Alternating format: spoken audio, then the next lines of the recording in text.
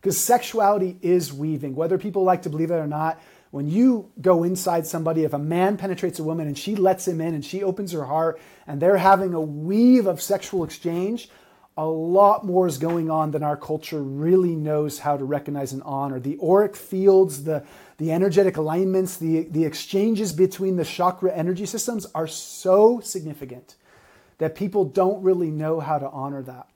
And because of that, that will bring up deep lower chakra wounding and stuff in there, and even like generational old perpetrator mentalities in men and women who have had to be like sexual slaves in past lives potentially, or generation. Like, we're talking about some deep shit that gets brought up for people that like, if you're not like putting some light on that and breathing into and digesting that, you're basically recycling toxic patterns potentially, versus using that as a resource to really grow and evolve and increase your consciousness capacity, healing, love, and even ability to be a force of like service and healing, which ultimately I think we all are.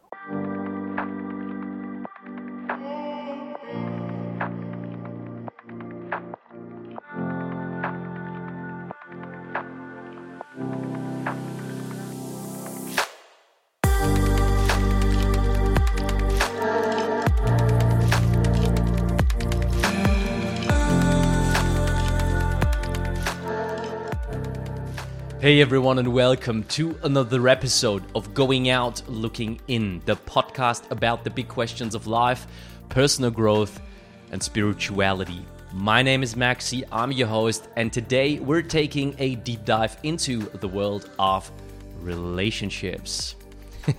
I know this is a favorite topic of yours, the audience, as well as myself, and therefore I couldn't be happier to introduce today's guest, Shems Heartwell.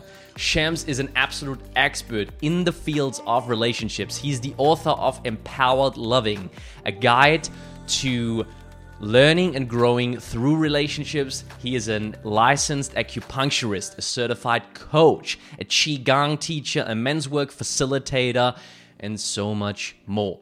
Shems and I connected at Sacred Sons Convergence 8, where he was giving several workshops around the topic of relationships, and I was just fascinated by this guy's wisdom that he so effortlessly delivered, especially in the Q&A situation. So there was free speech and talks that he gave, but then there was the work with one-on-one with people, and that's really where I was picking up on Shems' 25 years of experience within those fields.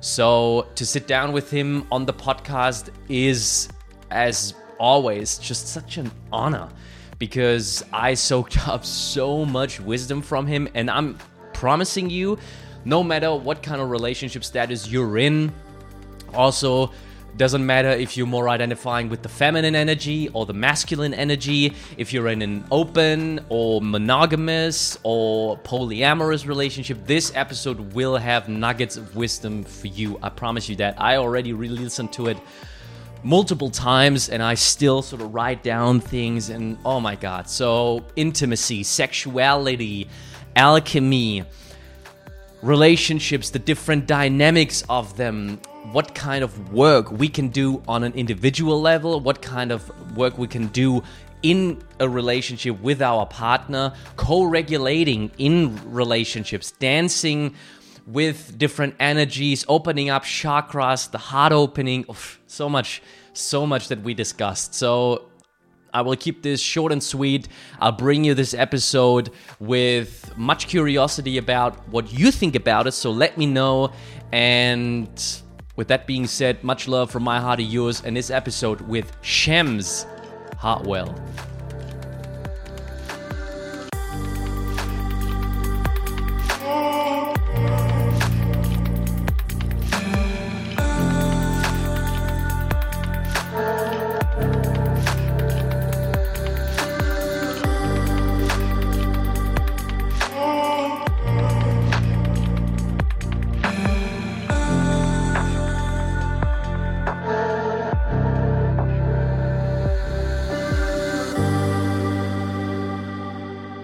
Shems, it's a pleasure, really it is. So I participated at Sacred Sons Convergence 8. That's how I was introduced to your work, by your presentation, by your workshop around relationships and relating and love.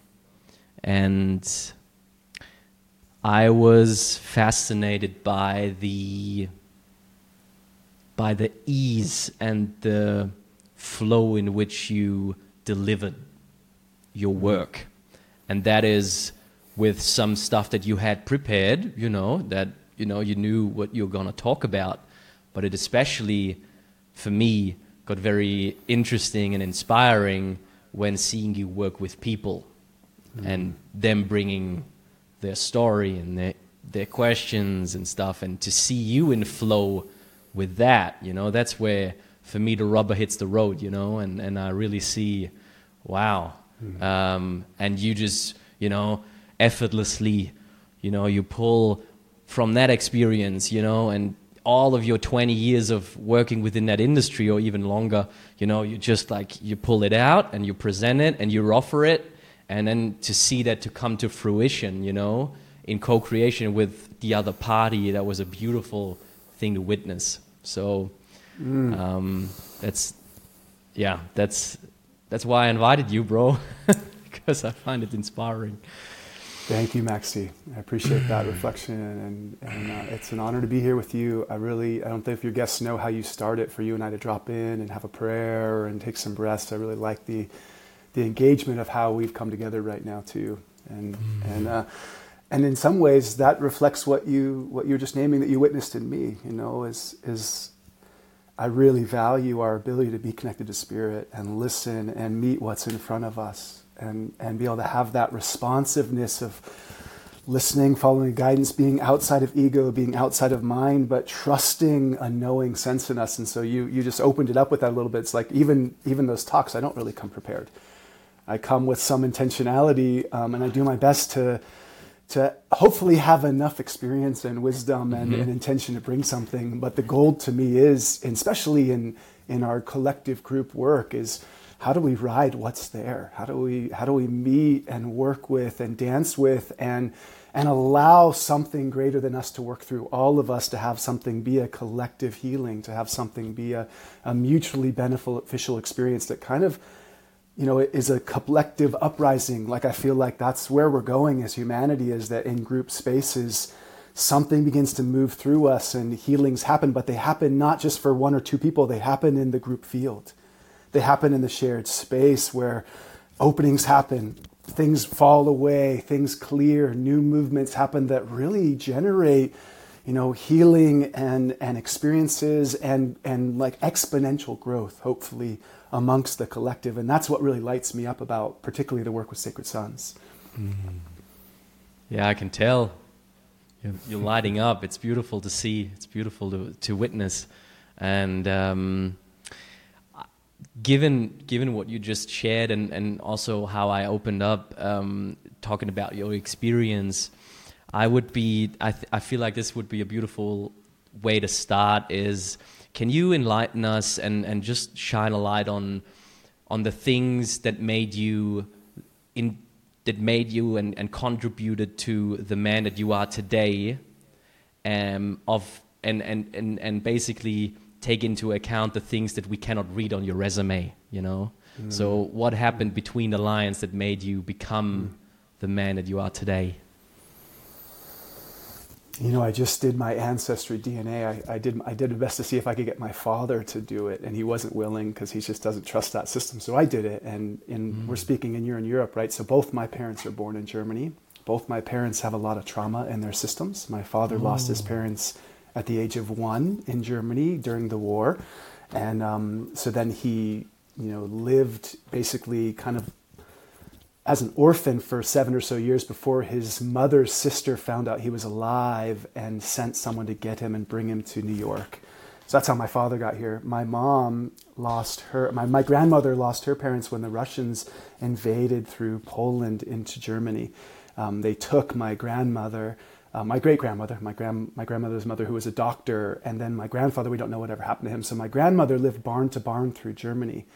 and then had my mother, and then met a naval officer from the US, and then moved to Hawaii actually, and raised my mom there.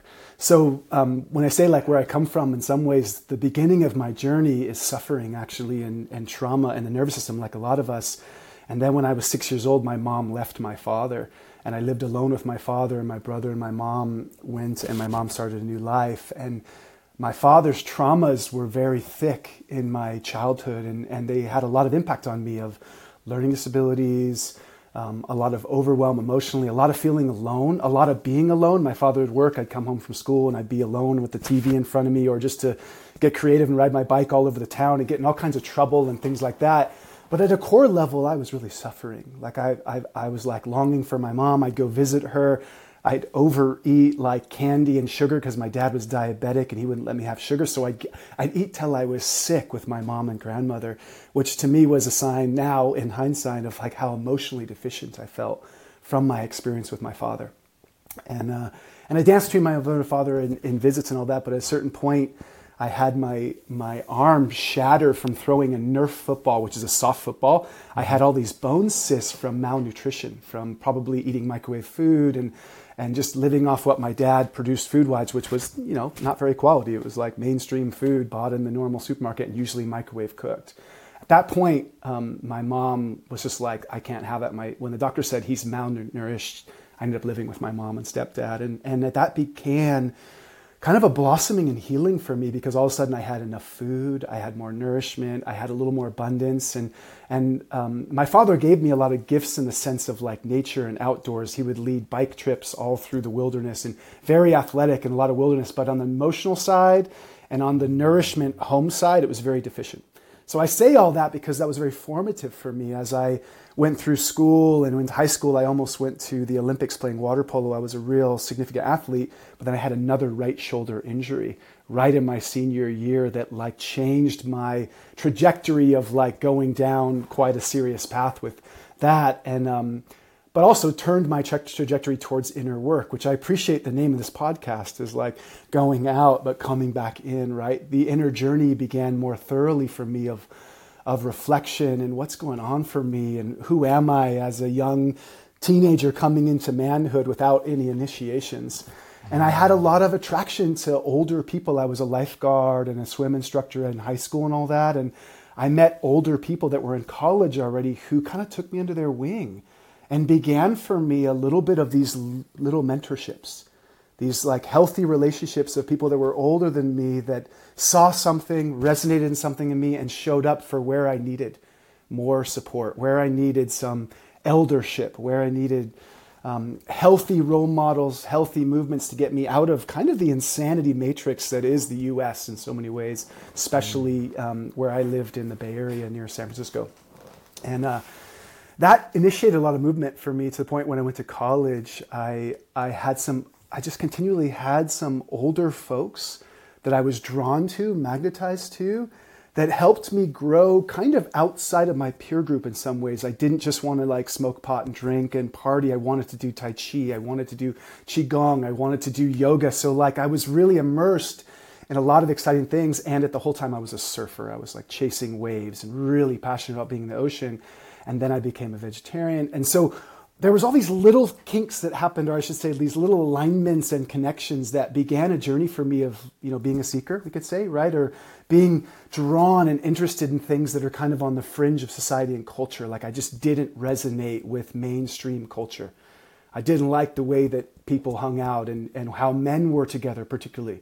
I didn't like how men like to rip on each other and like talk sports, but then go into tribal mentalities and have this like aggressive energy where they would fight over their team losing, or just the common thing of like, I love you, but I'm going to just like totally rip on you and judge you and have all the sarcastic remarks. And I just like, I don't play that game. I didn't have any draw to it. So I was attracted to women or more mature men in some ways who are operating differently. And that led me to doing men's work. That led me to having some mentors, led me to go into acupuncture school and becoming a Chinese medicine practitioner. And all the things that came with that was like swimming in kind of the more spiritual / like alternative world that California has to offer in a lot of ways, the fringe movements. And I'd say those all were very, very significant for me. And then when I got into deep relationship, I would watch all my dad's behaviors arise in me. I would watch myself shut down. I'd watch I could feel myself be the angry man my father was or is. Yeah. Like I'd feel myself have these I don't want to be like that, but then it would surge up in me and I would shut down or close off or be so raged that my body be shaking. And I was like, whoa, what is this? Oh, this is so much of the emotional energy that my system has absorbed, has taken on from living with my father, from living with the things my mother hasn't expressed, from living in our culture. So I sought out, teachers and mentors in a lot of different ways and started to realize I've got some deep work to do, and that began this journey of me working with Gay and Katie Hendricks and doing this 3-year apprenticeship journey with them and having tons of resistance, having lots of avoidance behaviors, having lots of wanting to check out. I don't really want to be here. I'd be in a room with 100 people in this really intensive workshop. I can feel all these alarms in me of I just want to go surfing. I just want to get out of here. I just want to go eat. I just want to do these things to check out and avoid all of this discomfort that would show up in the collective environment of healing, of uprising energy, of deep work. And I'm in my early 20s and I'm just cooking with all the blocked energy and stuff in my system. And one other thing I'll share is all during that time, I was very devoted to Qigong and martial arts, which was moving a lot of energy for me, starting to kind of clear. I used to stand an hour a day and have all this anger and stuff come up. And so that was foundational. But then there was this whole other level of being in group dynamics and workshop environments where I would get reflections and stuff would be pointed to me and I'd have to look at my behaviors and stuff in ways that were very confronting. And I'd have all these defense mechanisms, and that process of that journey is hard to replicate and was so profound for me because I don't know how else I would have been willing to really turn and look at some of my shadow behaviors, some of how to have healthy ways to move some of the deep pain, emotional energy, fear that was in my system that was below the waterline of my awareness. It wouldn't be there when I was having a good day. It'd be there when I was with a partner in deep relationship and she would say something that touched a certain button, or she would pull away, or we'd be in conflict about money or something, and then there'd be this surge of stuff in my system that would bubble up. And it was that work that really started to have some big traction for me. Hence, fast forward is why I do what I do now, right? That in that realm, the amount of healing, shedding, transforming, rewiring my nervous system, that journey had me go, well, relationship is the front line of evolution, without a doubt. There's no way I could sit in a cave and do that work. There's no way I could play my way through that work and travel over the world and be a musician and play music and go from cool festival to festival. It wouldn't happen. It had to happen kind of in these immersive experiences for me where the fire was hot,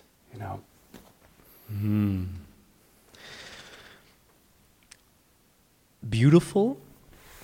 I have a big question coming up. I was I wished it for myself in some parts, and I wished it for many people I know.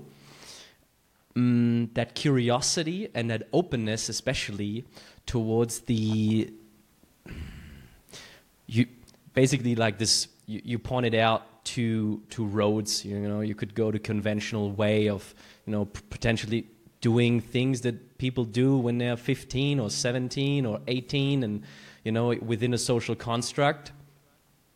And you could flow down that river easily, it would, for us, it's, and I know myself, that going down that route is easy and sometimes feels more comfortable.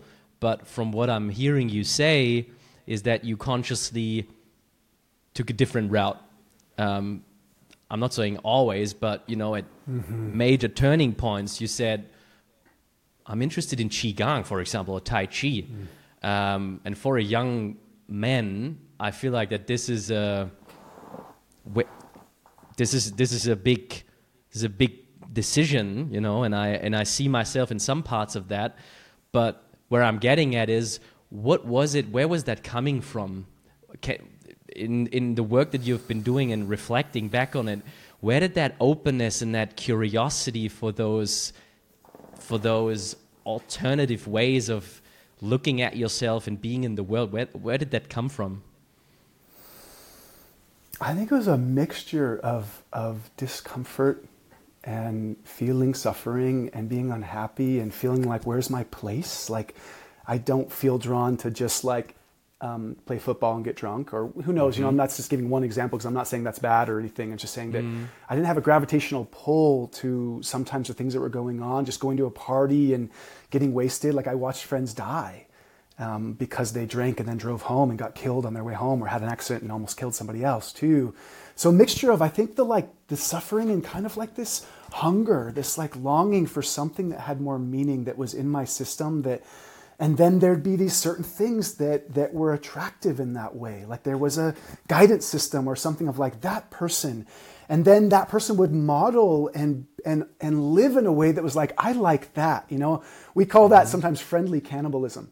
It's like there's things that we're drawn to, and social media has a lot of this. Like it has a lot of fake of it too, where people present a life that maybe they don't fully live, but they can make it look like they're living a certain way. But there's a magnetism, there's a draw to things. And then that draw, we learn from our mirror neurons, our system starts to resonate with, and then we become that. Like it's like we grow into what we're drawn to, and often there's some deep work along the way. There's some stuff that has to be felt and confronted. So a mixture of suffering, and feeling like lonely and out of place, even though I had friends and there were groups. It's not like I was like all alone in my house. I had connections. I wanted more. Like something in me felt a longing or a draw for more. And I also, during that time, I met, in my 20s, I met some Sufi teachers. And, I had played around with yoga and a lot of beautiful things with the realm of like Hindu religion. And I'd been around the Hare Krishnas, and there's some cool things about that. But there were some things around judgment stuff that were hard for me. And I was Sufis, and the amount of heart energy, the amount of exception from these people of all different ages, like being in a circle of 100 people, where overall there's this unconditional love and acceptance no matter what you look like and where you're from and what color your skin is and what you believe. Like the Sufis, they were like, you could be into Buddhism, you could be a Muslim, you could be a Christian, but there was this meeting place of basically with principles of like eat, dance, and pray together. And I think that, like my system, just a taste of that, and I was like, oh, wow, I want to eat more of that. Like there was like a hunger, like I want that it can't be satiated by food. It had to be satiated by something more juicy, more exciting. And I feel like most of us have that in our systems. And it just gets numbed though, especially now because we can be so distracted. And for whatever reason, I spent enough time out in nature hiking and enough time on my surfing and looking for waves and driving coastlines and having a lot of time when the surf wasn't good. So I was like just walking and being. And that really helped me because I was in nature so much that there was a deeper listening. And I do think that's a challenge a lot for people I've worked with who have more noise. Like in the sense of social media is a lot of noise, or just live in an environment where there is not as much nature contact. So there's more stimulation, more things that kind of numb and dumb down our connection to the deeper impulse or pull or even hunger in our system. And we try to fulfill that by outsourcing things that are very readily available, unfortunately. And I think that's partly why it's a little harder sometimes to like listen and find that, It's so interesting, honestly. It's so interesting because I feel the feeling I get is like it's nearly like a soul thing. Like it feels like in this incarnation, it's in your imprint already, that curiosity. Because I don't know, I can only speak for myself, and I can do as much reflecting as I want to some degree, but then I reach always the point where it's just like, something in me, bro, something was pulling me. And in your story, what I found so interesting is you also spoke about your mentors and the elders that you were somewhat inviting into your energy field based on the gravity, you pulled them in to some degree, and then there seemed to be like a resonance, and then they were able to, help you and reflect to you what, for example, in that case, some aspects of your father potentially could not have mirrored you or could not have provided you with, and therefore, they took you by the hand and helped you with that step in your evolution. And so again, there as well, it's like, how did that happen? I find that fascinating. Yeah, Maxie, thanks. Great tracking on that too. It's fascinating. I agree. It's fascinating. And in the work with relational work I've done, I believe that we all, our wounding and our soul maybe like draw is attracting situations and people to our lives. And I love that you're presencing this because, we attract kind of on that positive level, or they're both positive really. It's like we attract on a wounded level that which is going to put in front of us the opportunity to grow and evolve. And this is where I'm really cautious with like what we call a fixed mindset versus a growth mindset. In our world, some people go like, I was so traumatized by my father, I'm just this way. That's a fixed mindset, right? Which is very limiting versus, no, when you're traumatized, you're going to keep attracting situations and people and environments that are going to give little growth opportunities. And the ball is in your court a little bit of how much support you get around that, how much you listen, how much you make use of and pay attention to like what's really wanted right now to grow. So you spoke really well to like my hunger, like my soul need. There was a soul need for me of people I could love and respect and connect with that like would help me see more in the world, help me love more in the world, help me find more meaning in the world.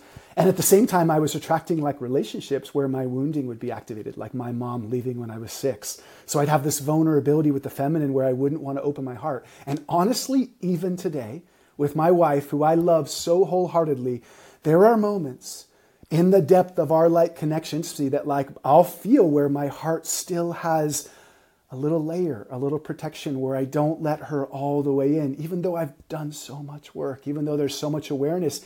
It doesn't mean it just goes away. It's like, okay, I'm still in this growth edge with my beloved now.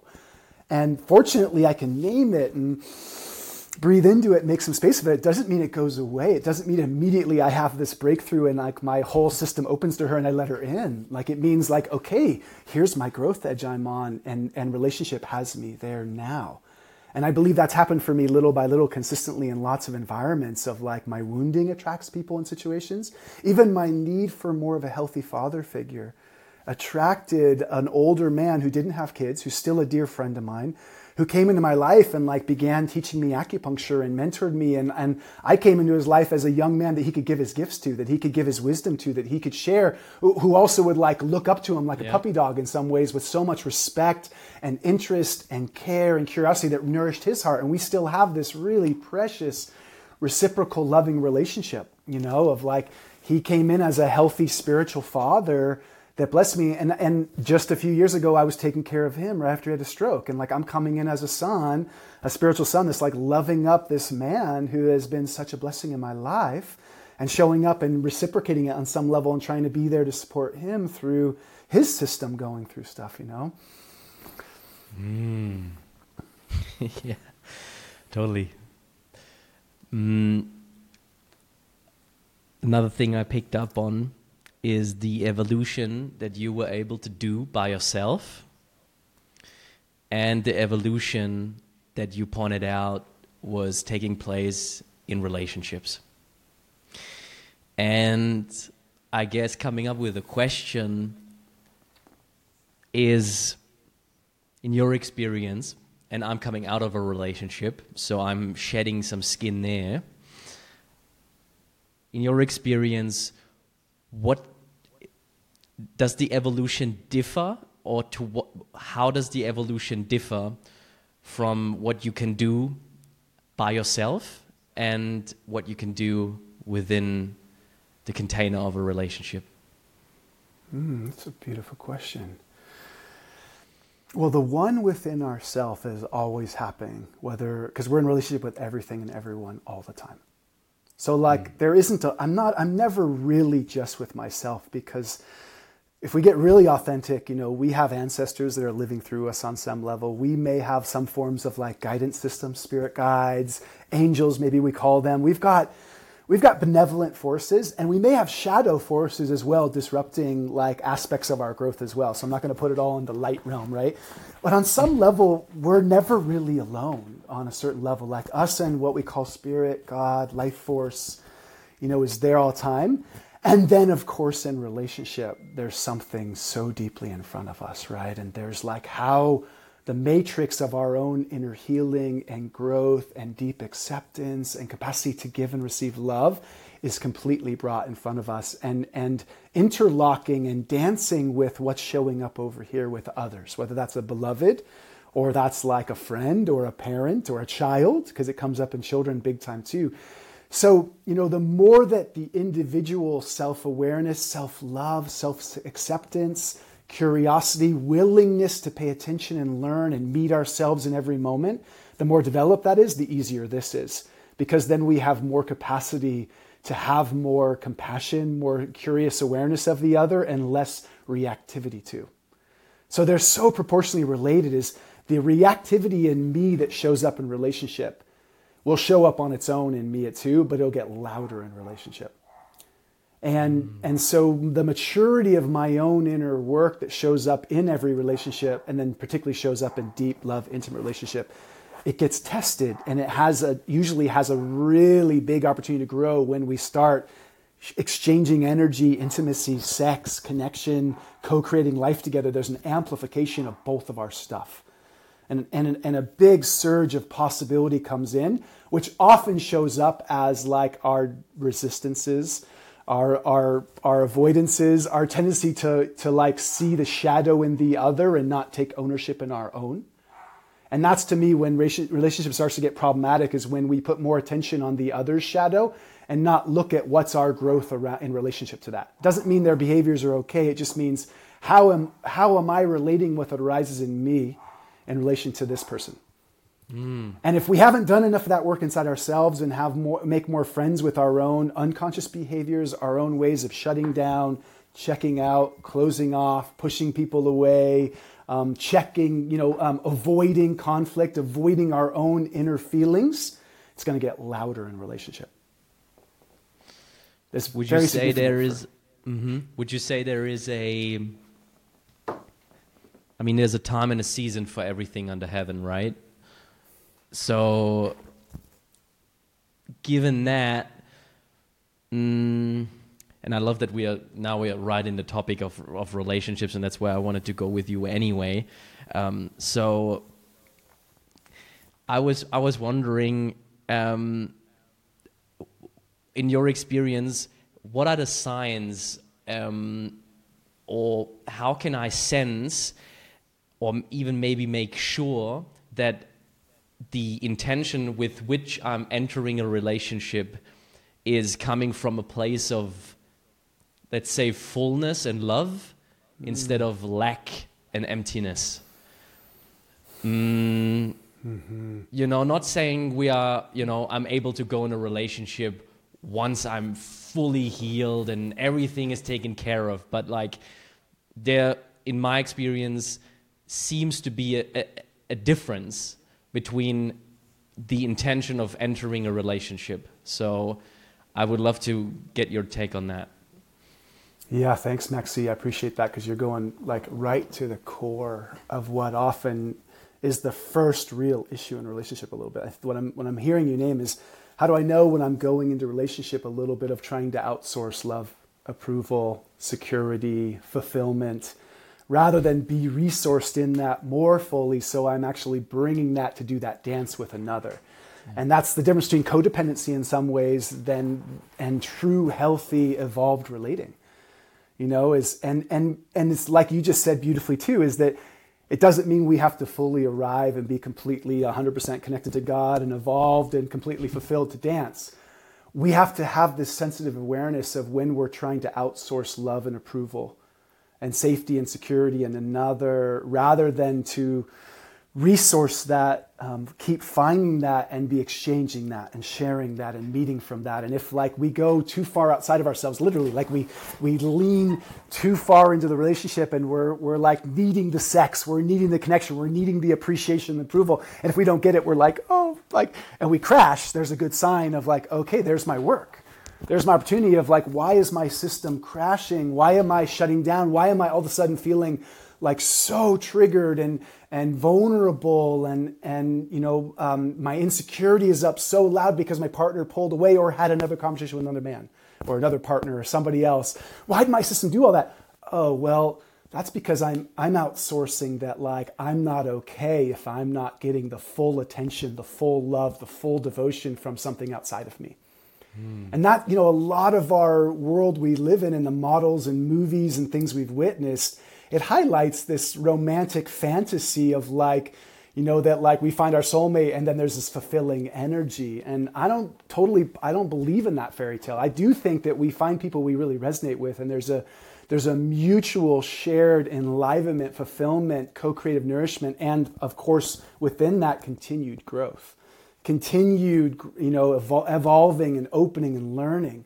And so your question brings it back to, what do I do then on some level, right? If I have a tendency to be looking outside myself and really needing that dating app and like the attention coming at me, and if I don't do that, I feel a little depressed and lonely and unfulfilled, and my life doesn't have meaning, which unfortunately is very common for men who don't have really good friendships, aren't resourced in doing more purposeful work, aren't feeling like they're really self-generating a life that has meaning, and then bringing that to a relationship and then having children from that place. If there is a place that has some deeper wounding and has a lot of our cultural wounding and ancestral wounding right on that front line of where love's been blocked for generations, not even just in my life, like history and generations of where love got clouded, blocked, or there were deep losses or hardships or, wars, all kinds of things that have blocked the flow of love or created big disruptions in the flow of love. We're all on the front line of that. So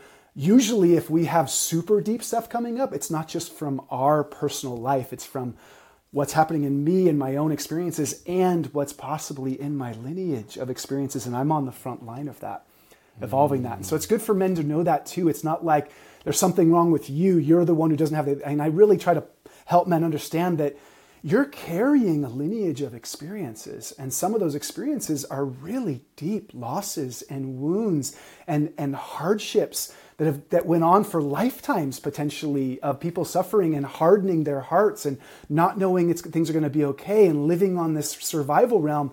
So even if your life has looked cush, you may be actually on the forefront of that coming up through you for the benefit of your ancestry and what's to come. And that's why it's so overwhelming for a lot of people, men and women included, right? And why it's like, God, this is so big. And then the biggest problem with that is seeing that this is a problem with me. This is a problem with me not being spiritual enough or evolved. No, this is a problem with a society and a culture that doesn't hold people through that we don't have mentors and containers and environments like Sacred Sons and other ones that like have men feel like I'm not alone in this. This isn't just my burden on my shoulders. This is the burden of my ancestry, and I'm right on the forefront of it. And then we can kind of use prayer, use intentionality, use support, realize that we do need more healthy resources and support and people to open up to help us navigate the deepest growth edge for us. So I went a little big with that, but the core of it is that we're right there with our relationship is where some of those deepest set wounds and patterns and behaviors are going to surface up. And if that's happening, to me, that's an opportunity of like, let me reach out to get some support. And if that's just a brother circle, or if that's like doing one-on-one work, let me find out why I get so jealous, why I get so insecure, why I feel so insecure, vulnerable, fragile in this relationship.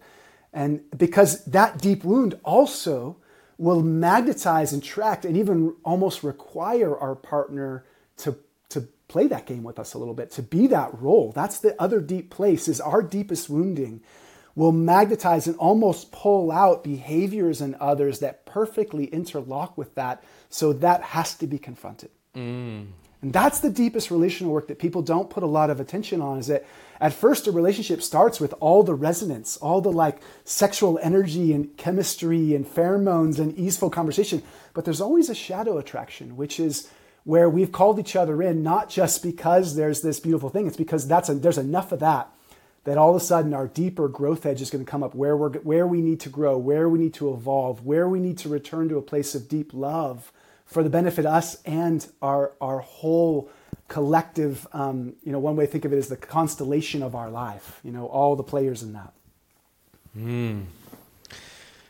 I love those two. I love that picture.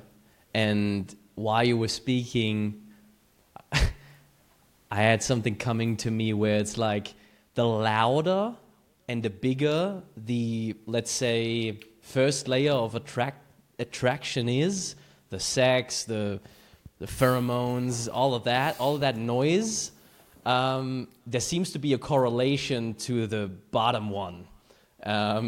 Meaning, so basically, yeah, they are related, and I feel like I call it a slow burn, when I'm looking at the relationships that I was cultivating, and okay, so far romantically it has only been one, but it lasted quite a long time in relation to how old I am. So, but that was a slow burner, bro. That was not a pheromone firework kind of situation.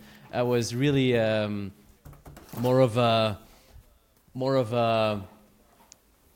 the intention was different, and I feel like the two levels that you described, they were relating in a different way, and we could drop into the deeper ones as well as the shadows, big time. I'm all here for it, honestly, especially looking back. So I feel like there's a lot of distraction happening as well, that is very it's so, what's the word, it's delicious, the nectar is so sweet, man. But it sort of, it makes it really hard to, and the question that ties into that is, how do I know it's love? How do I know it's love, Shems? So I wanted to ask you that when going into a relationship. If it's not love, what is it? Psst, hey, this is just going to be a very brief reminder. If you enjoyed this episode thus far, you can do me an enormous favor and give me 15 seconds of your valuable time. Go to your podcast app right now. And if you enjoyed it, give Going Out Looking In a 5-star rating. And while you're at it, hit that follow button and that bell icon to be notified whenever a new episode is being uploaded. Thank you so much for your support, and let's go straight into the episode.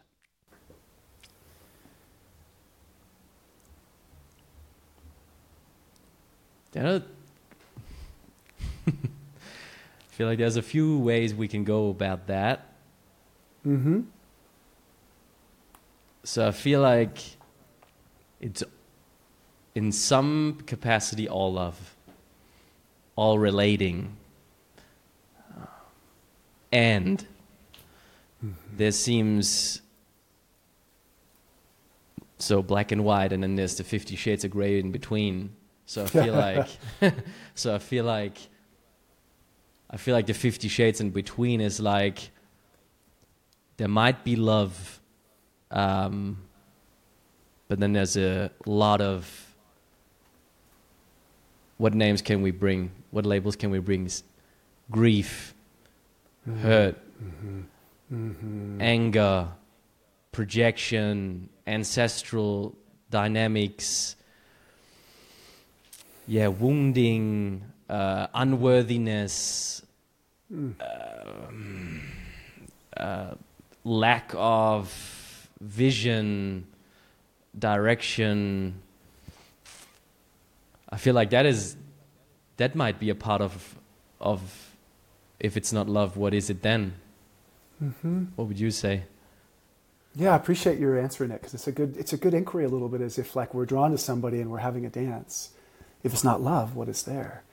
And I like to ask it a little differently in some ways, because I liked your first answer in a sense. On some level, it's all love. Like life is bringing things in to have an opportunity for love to flow again, for love to be opened up, for love to meet what's here. The assessment I like to do when I'm meeting with a couple and they're in a lot of hardship and it looks like love is not flowing, and there's too much, like you said, grief, pain body. Eckhart Tolle uses the pain body description, where there's more interlocking from the pain body, from like unresolved deep traumas, which I think is where you were going to, that like if it's not love, there's like some kind of shadowy stuff that might be feeding off each other too, like where it's like just recycling back and forth in some form of like power struggle that may have a lot of passion, may have a lot of heat, but really it's more like in conflict, and ultimately it may be serving love, but at some point it's not. So I ask another question is when I work with a couple, does this feel like a healthy way for you to grow? Does this feel like this experience with this person and this dance, whether I'm with both of them or one of them, do you feel like this dance, this relationship, love may be not there as much, but do you feel like staying in this and continuing this? Do you believe there's room for something new to emerge where love will flow more?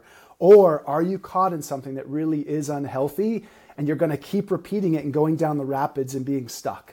And that's the way I like to ask people there, because love is usually there. There's care, there's love, there's some bond on some level of like, this person, there's some soul contract, maybe we say too, right? And soul contracts to me have love in there. However, some people, the emotional bank account of positive exchange gets so depleted that they're more riding more on power struggle and pain body and these like this exchange where basically 70% of the time it's more like some dense, heavy energy that's draining both of them and maybe having an impact on their kids and maybe having an impact in the realm, and they're like just surviving in that, and maybe 20 or 30% is positive. I'm always looking relationally, if it's 70 to 80% positive and then there's 20 to 30% like big challenges and moments that are really hard and fights and tension, that's healthy. That's part of the dance, right? But if it flips the other way, where only 20 to 30% of the time it's good and the rest of the time you're in some dynamic that's hard to get out of, is it healthy? And do we see a way out of this? If it's not healthy, then maybe the lesson or the opportunity is, how do I have more boundaries, and how do I not tolerate this, and how do I step out of this? Because maybe that's where love turns on in you more for you than the relationship. Because sometimes we stay in relationships because we're not loving and connected to ourselves to care for ourselves enough that we tolerate behaviors and experiences that are toxic.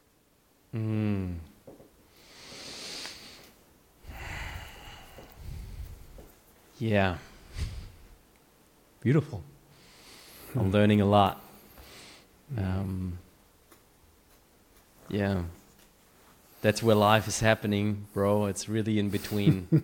I feel like, that's where all the nectar is really.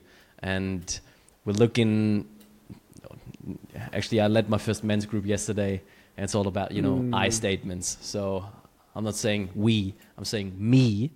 I certainly feel like I want to have the 5-step program. Shems, give me the 5 steps. How can I find it? How can I find the love? How do I know it? And it's like, I love that question. Is it good? Is it safe for you to grow? Because yes, the narrative behind a relationship, I view it as such. I view it as, wow, this is a magnifying glass for my growth, for my expansion. Vice versa with my partner. So yes, let's do it. Let's go on this ride together, and see how far we can, carry ourselves, and see how long, that is mutually really benefiting our expansion, and this co-creation. And yeah, I mean, in theory, that all sounds very romantic and beautiful. We all know that, at some point, there might be a tipping point, and, the one partner still has maybe the feeling, I am still growing. I can still use more of that. And then while the other party may be like, yeah, I feel like I've given all that I can give, and I've also received a lot, but it's time for me to move on. So, I guess I wanted to have asked that earlier. Like, do you feel like there is some work where you would definitely say in like on an individual level, these things should be resolved prior for anyone to enter a relationship, or is it really so individual that something like that cannot be answered? Yeah, it's so individual that it can't be answered. There are some people that where they're at and where their state of mind is and how much inner suffering there is, that is probably not healthy to try to dance with another, and unless they get more support to work on that. If someone is doing life and most of the time they're really struggling and there's a lot of really negative thoughts and deep emotional upset and turmoil, making peace with that and working with that and doing more spiritual work / somatic, therapy, emotional type work to make peace within a little bit more and be in similar to what I said is the 80-20 rule in some ways, or the 70-30 rule is in my own self, like, how available am I really to give and receive love? And if I'm not doing that well inside of me with where I'm struggling, and if my inner critic is so loud that it keeps ripping me open and knocking me down and not giving me any healthy ground to walk on, I've got to work on that first. Like I'm a fan of that. And I've seen that in relationships where I'm working with a couple and one, let's just say, has more love, has more easefulness in themselves, and the other is really more in a negative cycle. It's not like I'd say separate. I'd say like, well, this person, it'd be really valuable for them to do more personal, supportive, individual work to get more stable, to be more available. And it doesn't mean they should separate. It just means that person needs to make a bigger choice and commitment to go within, and to go within and get the support to look at and work through and move and face and breathe into some of the deeper things that are arising in them that they don't have the capacity to do in the presence of the other necessarily. When I'm around relational work, I'm always looking at this dance between self-regulation, my ability to kind of cool myself down when I'm angry, my ability to recover, and co-regulation, which is my ability to stay present and stay connected to and stay in the dance, even in the heat of tension or sexual connection or anything. Co-regulation is this ability to stay present enough and centered in myself and regulated enough in myself that we can move through storm. That means if my partner gets really upset and is really reactive, it doesn't set me off to meet them in reactivity, but I stay as a tuned instrument. I stay in tune even if she's out of tune, and lovingly, accept, meet, breathe into, invite her to find tune with me again. Not because she's doing something wrong, but because I'm not going to go out of tune because she's out of tune, which is what fights often are. One person gets out of tune, really upset, very reactive, volatile emotionally, and then the other meets them there and they both go out of tune. And then we have what we have, right? So I think of it as like part of our work relationally is, how do I stay in tune in my own instrument of being, in my own heart and breath and being with what's in front of me, whether that's my child having a big flare up and a big upset. If I do what my dad and got yelled and overpower the child and shut them down, I went out of tune bigger than they're out of tune, and then force them to stop, right? Versus, my child's really upset. Let me breathe more. Let me make more of a safe space. Let me acknowledge what's happening. Let me give loving attention and acceptance to my little one. And then their system comes into tune with me.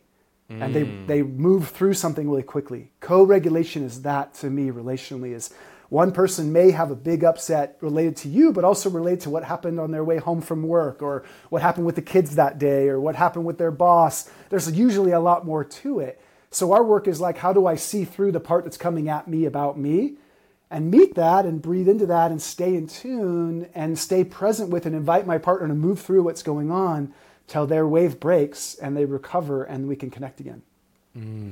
I guess this is part of your work. This is exactly where we are at right now. But dude, I'm so curious now, because the one thing seems obvious to me, which is the work on an individual level. How can I work on myself how can I regulate myself? And I can think of modalities. How about the co-regulation? Is that something that is being practiced in relation with the beloved? And if so, is that the work that you're doing? Yeah.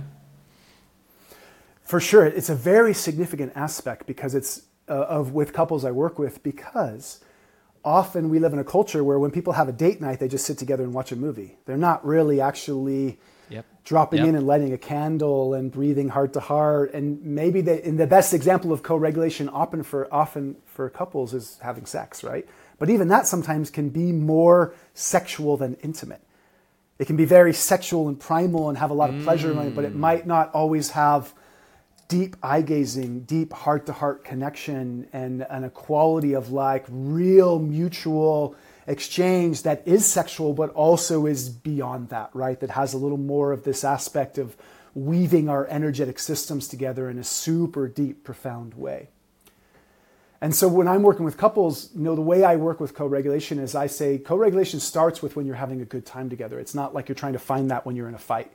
You're looking to be more intentional about stopping and like putting a hand on each other's hearts and taking a few breaths and letting your hearts come in tune with each other. Very simple, right? Or just when you're listening, there's a generous quality of feeling your partner and taking them in while staying present with you and creating a shared, relational space together where your partner really feels your undivided presence and attention for a few moments. It doesn't have to be 10 minutes or a half hour. It's just a high quality meeting. That's a form of co-regulation. I'm really here. I'm genuinely listening. I'm with you. And to me, those are things when I'm working with a couple, I'm wanting to encourage them to cultivate when they're having a good time. And unfortunately, a lot of couples don't get support until their emotional bank account is so depleted that they have a hard time even looking each other in the eyes sometimes or connecting. And that's not always the case, but it is common that couples, they kind of go to support last resort, And then it's more like, all right, how do we individually get better at being in the tension and conflict, But ideally, we're more doing preventative medicine on a certain sense relationally, that we are bringing in healthy behavioral patterns and shared quality time together that allows us to nourish this emotional bank account of exchange so that when there is a disruption or a fight, we can recover quickly. And it won't be such a deep ouch that has us protect our heart and shut down. Yeah, I love that. I love the infrastructure behind it and doing work while things are flowing, while we are good, while we are healthy, while we are strong, to somewhat prepare for what's inevitable in any relationship, right? So I love that. I love that. It's, I could go on open up a whole new tab here around the philosophy that's behind that. It's when I'm looking at how we treat sickness and illness in general. Do we wait to get sick for the medicine to arrive, or do we, take care that we don't get sick in the first place? So I relate with that, and I resonate with that a lot. Given the expansive experience you have with working with couples, especially in relationships, what's something you see coming up again and again, and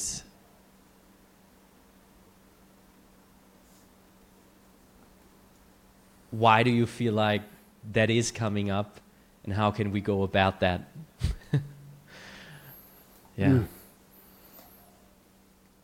I could pick a few things, but I think the first one I'll go to is what I often see, and folks don't always realize this is what's going on, is kind of a competition between who's right. That in relationship and you're living together, let's just say we have a political viewpoint, or we have a viewpoint around COVID and vaccines, or we have a viewpoint around how our kids' education should be, and what's right or wrong. Couples will have different viewpoints. They'll be in different camps around what they believe in. And there's such a firm fixation for each person in their belief and why they're right and why the other should see it that way. To me, that's one of the biggest problems relationally, but also around the world, whether that's religion, whether that's politics. And we stand in an encampment most of the time that's not 100% accurate. We've been informed by what we've heard, social media wise on the news, what we've read politically, other people's opinions.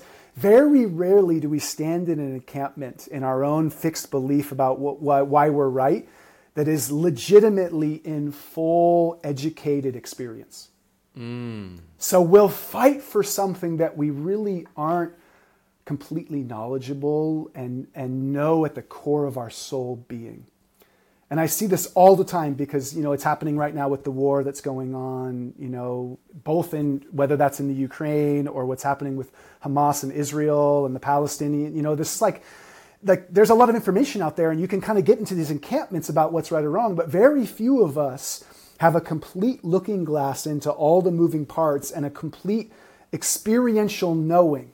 Even if I'm one of the parents of a child that was kidnapped and taken and is in hostage right now, I'm going to have a viewpoint of what's going on. And of course that one's going to have a lot of them, they've done this to me. And that's not incorrect. However, I feel like relationally, to me, this is where we're on this evolving edge together. Is that this happens on a micro level in relationships all the time, whether it's about who did the dishes or the trash or things, we get fixated in a position that on some level attacks the character of the other versus the behavior and belief of the other. If that makes sense, I want to say it again because we get in a fixed position and we start making the person wrong rather than what they've fixed into. We take it personally. The way that's a religion, people have a religious belief. We make the people wrong rather than what they've subscribed to as a religion, which may not be healthy and which is toxic, which has them behaving in a way that's unhealthy. And to me, we take the humanity out then and we remove compassion. We remove the willingness to try to go deeper and understand what's going on for our partner. To try to understand the feelings below that, the deeper want and reason that's below why they're standing in that position, which probably will resonate with our deeper want. And that, to me, relationally is where the biggest breakthroughs happen. And there's a lot of other avenues you can go down, but to me, this one's so significant because it's micro, relationally, and it's macro, world, collectively.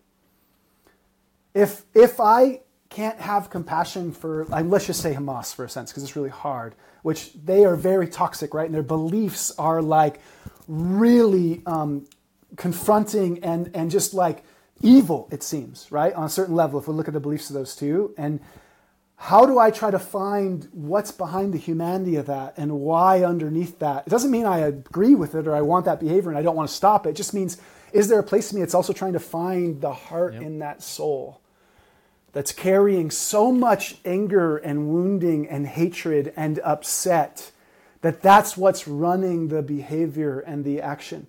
And if some place in me can lovingly penetrate into that, and this is healthy aspect of the masculine, is that can I look at somebody who's ragingly upset at me as a white man in Hawaii, living here when the Hawaiians have had their land taken away and I'm living here and I'm another white guy who owns property in Hawaii and potentially is taking land from the culture here, and doing my best to participate, but we just get really real in my life. Can I see into through the anger and into here's a man who feels like their sacred ground has been taken and by their ancestors year and year back. And if I can see that, I can hear their anger and I can make space and honor their anger and not take it personally. And maybe I can build a bridge to really hear and do my best to understand and meet that person in a way that they feel penetrated by my sincere wanting to understand. Sincere willingness to go below the anger and meet them somewhere else where something can emerge between the two of us, where some form of knowing each other and respect can happen. And relationally, to me, that move is where real breakthroughs happen. When one person can take off their clothing of what they identify with and try to lovingly hold and see and feel and meet their partner deeper than the reactivity into what they, almost you could feel in your gut, what are they really wanting and how do I meet that instead of fight over the surface?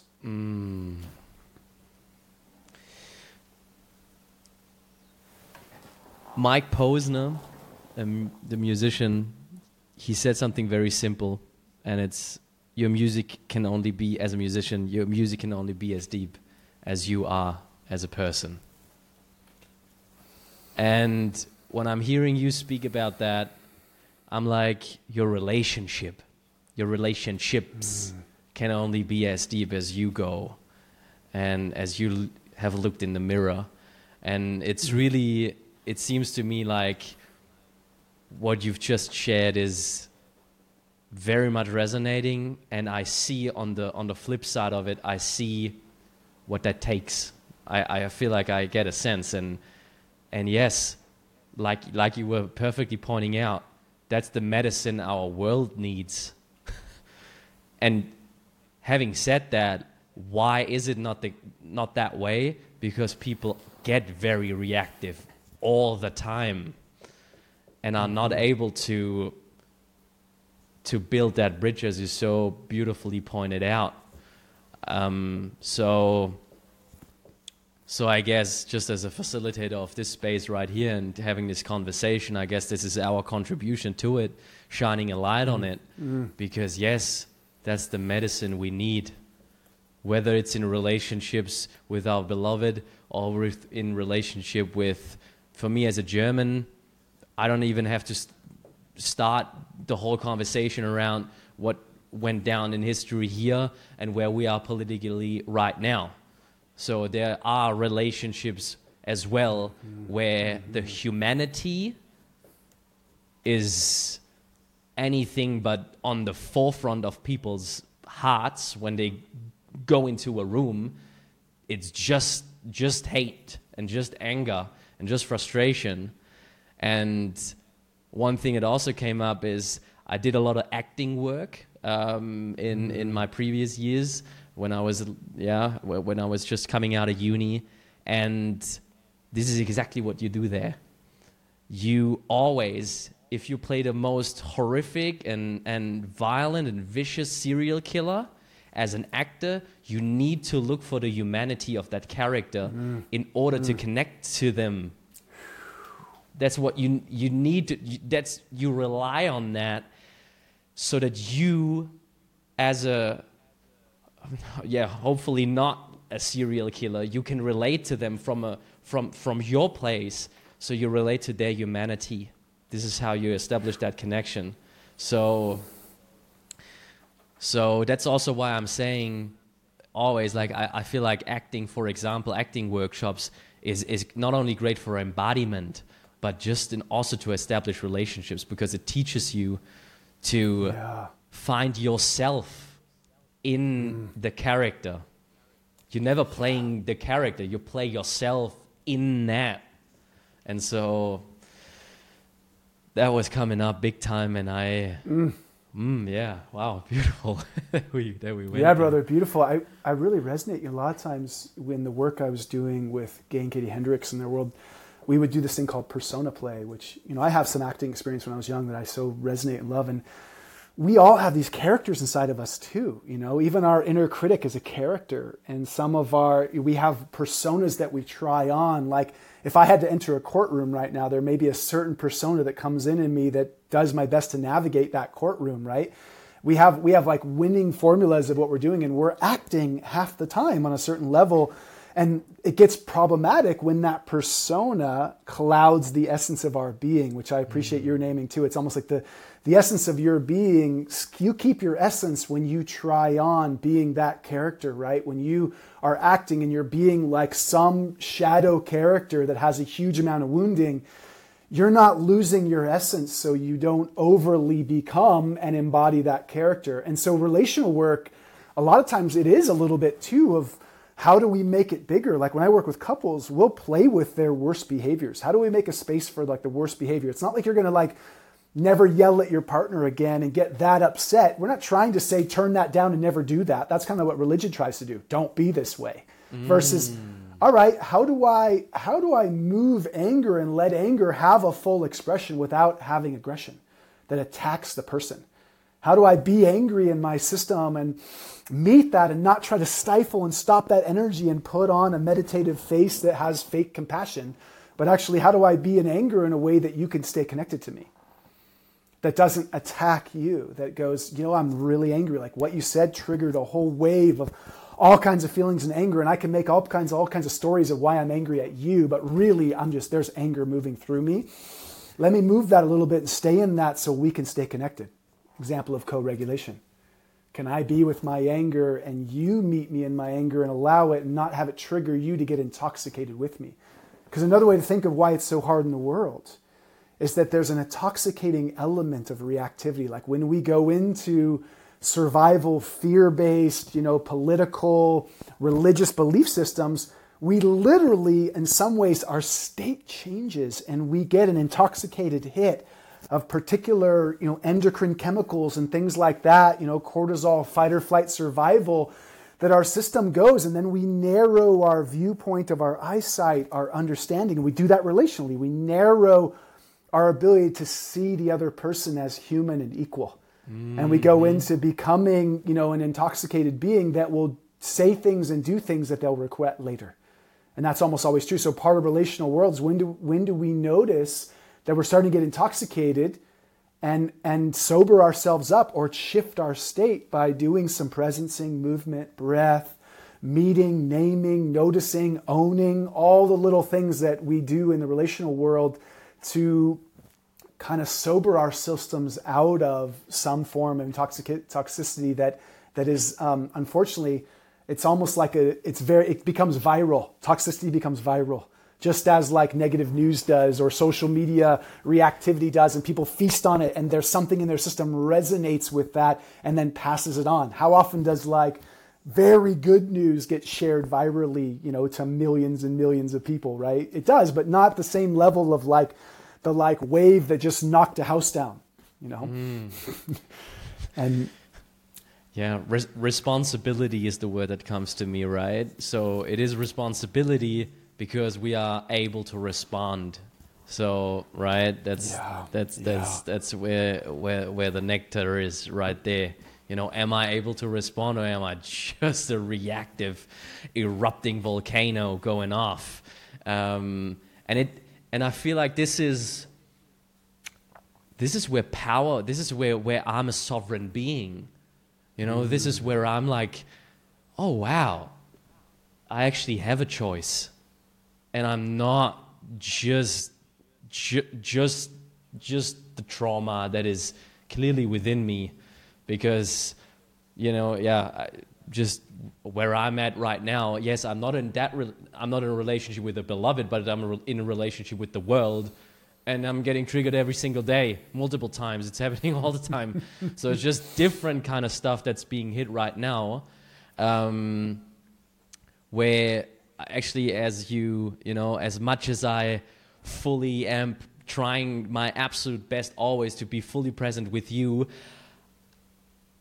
this thing here got activated right now where I'm just like, yes, this one relationship in my life, I'm getting triggered right now and I'm not able to respond. I'm just reactive, So this is why these conversations are so powerful, because and I know for the listeners as well, because, for each one of us, it will be a different layer of life and something will get triggered. But yeah, there's so much truth in that, and the work lies in the nuances and as we also pointed out, on the individual level. So that might be objective truth. And then there is, so what does that mean for me? And that's also what I found so powerful. And also I worked with coaches before when I did some more work in the marketing field. And when I was advising them, it was always like, sometimes they were pulling back a little bit on what they share, what they put out. And I always encouraged them. I said, you can share as much as you want, because the truth, the objective truth of what you're teaching, they can read about that. But the true value is in working with them one-on-one and transferring that truth to them. And I feel like, that's so powerful. And that's also how I came then, me personally, to work with people sometimes that I'm speaking on a podcast with, because I'm like, all right, I understood it, bro, but what does that mean now? I can't seem to get out of that dynamic, I'm still stuck, I can't seem to get out, although I cognitively understood it.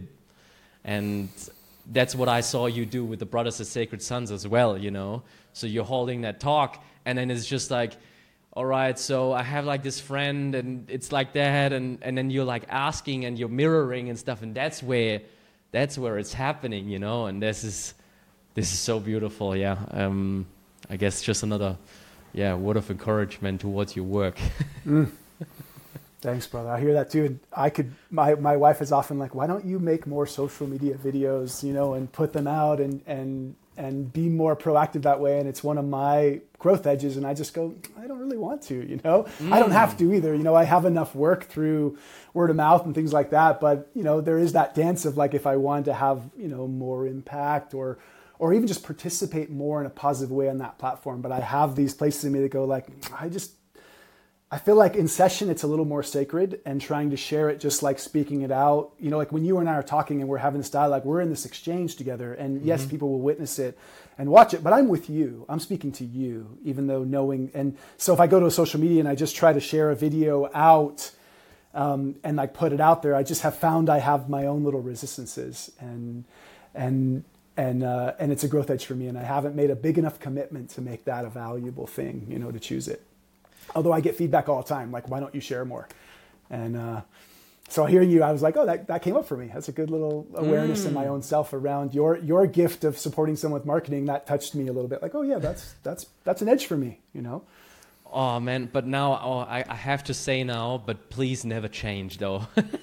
Please don't get like this whole, because like I'm leaving that marketing persona behind, and a lot of the things that I did in my professional field and work as a marketer, I would do very differently based on the person I am today, honestly. Yep.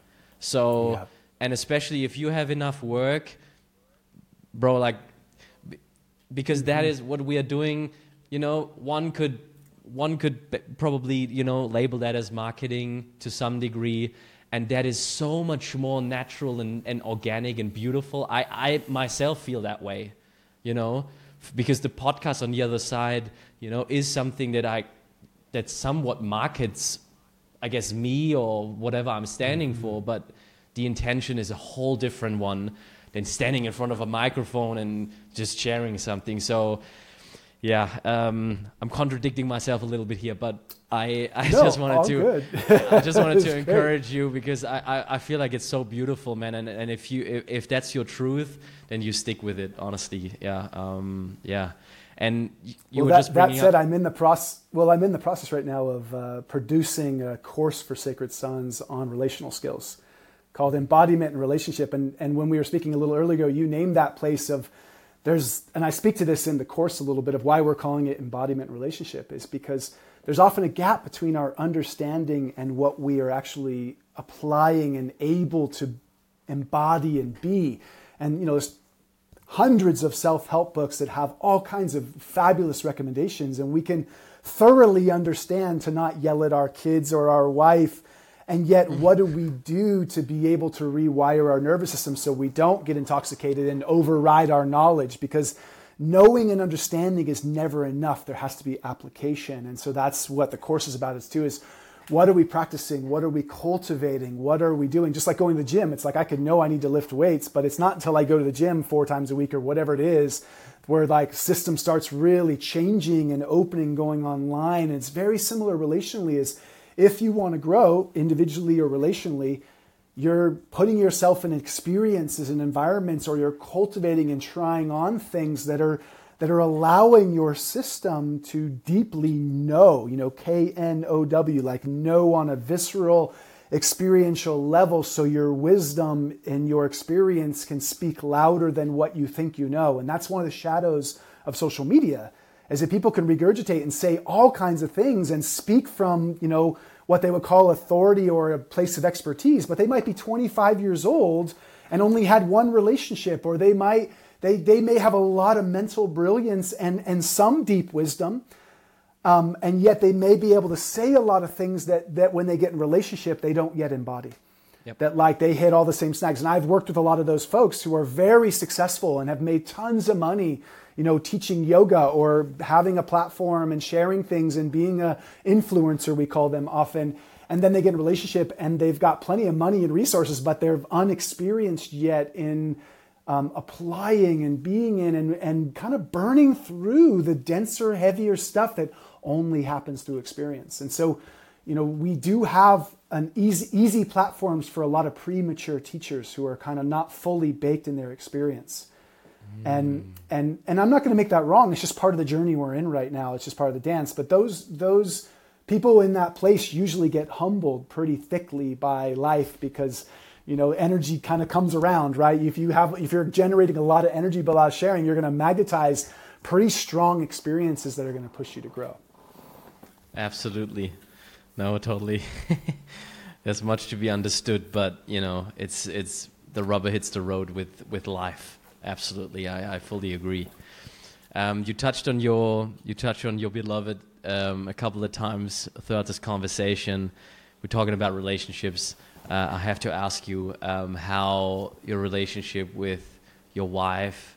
How does this relationship inform your work? Gosh, in so many ways. For one, my wife's pretty close to you right now. She's leading a journey in Egypt right now. So we've been apart for almost 3 weeks. She's coming home on Saturday, but she's been leading a woman's sacred journey down the Nile. And so she's there. And I say that because one part of what's really I love about my wife is that we have this really wonderful dance of our ability to be individual and be on our path and do what we do.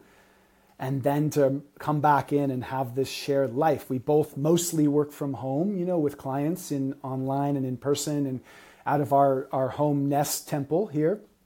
And there's this wonderful dance of one of the places that we're consistently stretching is how do each of us know how to transition out of like work life details into evening together, into a nourishing dinner. How do we know when to put down, the cell phone or the things we're holding in our heads and actually create quality shared connection time. And to me, we're living that as a practice, and it's an edge, sometimes more for her than me sometimes because her work probably invites her to be more engaged sometimes with social media than mine because I don't use social media in that way as much. So there's a dance for me of one way I'm dancing with my wife too is how do I lovingly, without judgment, be a warm invitation for my wife to meet me in the way that like would change gears for us and drop us into a different way of being together. And at the same time, one of the edges for me too is that I can, if she's doing that, I can go, I'm just going to go play music and do my own thing and go do what lights me up into the evening and not choose to nourish relationship because she's already got something going on. And to me, there's this consistent dance of how do we keep choosing to make sure that we have high quality time together? We have a date night and we spend usually all day together on Saturday as a co-creative day that we are really focusing on our quality time together. And even that, it's a practice for us to keep committing to and choosing to generate quality experiences together where we really are dropping into those states of nourishing our bank account and doing all the things I say that couples should do, right?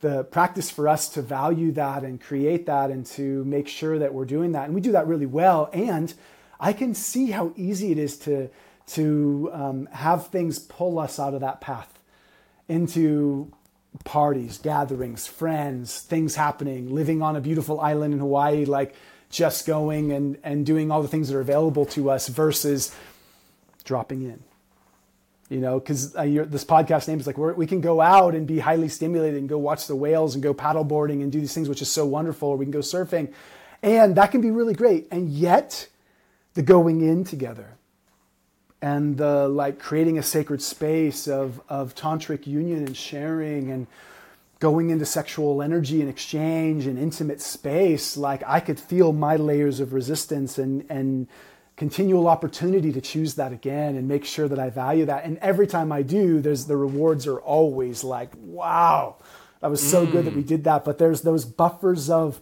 a resistance and avoidance and wanting to do things that are more easeful than like setting a powerful container to drop in. So that's one way it informs me as I'm on the front line in my own life, continually having that opportunity to keep choosing and embodying and living what I share couples can do. Right. And fortunately, we're pretty successful at that. And I see where the pitfalls are. I see where the snags are of like other things that can captivate our attention. Yeah, I mean, this is partly the reason why I'm asking these questions is because, you on paper, you have experience in that field, and you know a lot. But as we just discussed, that's the lived experience, and that makes me, so I trust you with that now, because I see you in it, and for me that is beautiful, and like, particularly in your case, and seeing you and your wife, I've seen some photos and seeing how you talk about it. Also, I did my homework with the preparation for the podcast, listened to other conversations with you and stuff, and I feel this. It's a lived experience for you, and I just wanted to acknowledge that. And a question that is tied to that, and that I'm actually, I really wanna ask you that, because there seems a lot of. So I lived in Berlin just right up until last year, and it's a very, how do I say it? So the progressiveness of relationships has taken, is really taken its form, and it's shimmering in all layers of society, and it's finding its ways, and it's very modern or whatever. And one part of that is all of the open relationship models, and going away from this all dusty way of looking at relationships, and that word commitment. I'm committed to, if anyone, then I'm committed to myself.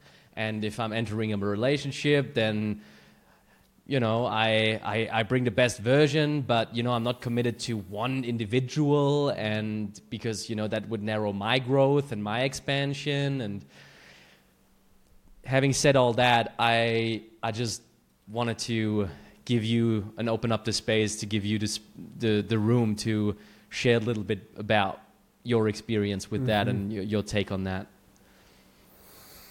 Yeah, this is a juicy one to open, and there's a lot to it. I grew up, in Santa Cruz and near San Francisco in the Bay Area, so I've been on the forefront of being around a lot of the progressive, open relationships, polyamory, all those realms, and I don't have a right or wrong about what's good or not. Well, my first response often is that many people are not mature enough in their relational skills to open channels with multiple people. And that when we do weave our sexual energy with a person, there's a lot of exchange. There's a lot that happens. When we have sex with someone and we bond our energies and we weave our energetic systems, a lot happens. And as much as people want to say that I don't primal bond or like I don't want to limit myself and all that, most of our systems naturally gravitate to like partnering and bonding with another person. And some people, because of that, their body and nervous system will not be at the level of their thoughts and understanding of what polyamory is. Like their idea of like, I won't get jealous, I'll be able to stay in good communication, I won't get intoxicated by a new lover with all the hot energy and fresh sexual juice that will like captivate me so much that I'm not interested in my primary lover or my wife or my husband or my partner. I've seen so many times where people's nervous system body doesn't resonate necessarily with their idealism of wanting to be open. And again, I don't have a right or wrong that you shouldn't do it. I do think it's also part of an evolving edge we're on as humanity, just like it's very similar to like whether we're identifying as masculine or female or both, or as a them, or as a realm of non-sexual, nature. Like I'm not a man, I'm a man and a woman. And there's a lot of that happening right now too in the collective. There is this exploration, opening, kind of widening of our sphere of understanding, which has existed in humanity forever. Like in Hawaiians, they call it mahu, where someone doesn't denominate as male or female. They are all of it or both, So it's similar sexually, is like, because of that, the world doesn't always know how to meet that, and many times I've supported couples who, let's just say they've been together a long time, they have kids together, their sexuality is turned off. Right. And so they're one or both are going like, maybe we should open up and dance with another. And so the first principle to me is, okay, good. Well, make sure that your your emotional bank account, your communication with each other, your agreements around that are so clean and solid and sacred and safe that when one of you opens that door, there is some healthy integration of the things that arise that you wouldn't expect, that there's an ability to digest that in time, and that there are some stops if one person like does get literally intoxicated by the new connection and infatuated and has like all this new energy that goes on where naturally their system just wants to like ride that ship over there and take that for a ride for however long it lasts, you know. And to me, that's the dance a little bit, is how do you make sure that if you are choosing to do that and you have a primary partnership, that you have the maturity, capacity, and commitment and devotion to this enough that you can control the throttle switch inside yourself and make sure you don't get taken too far, and you can bring that back and integrate. And you can also bring back what gets opened up sexually with another to your primary partner and actually see if that infuses something new into your dance so that you bring that home and you allow that to be some fresh energy that allows this to not get stagnant, that infuses something new into your dance.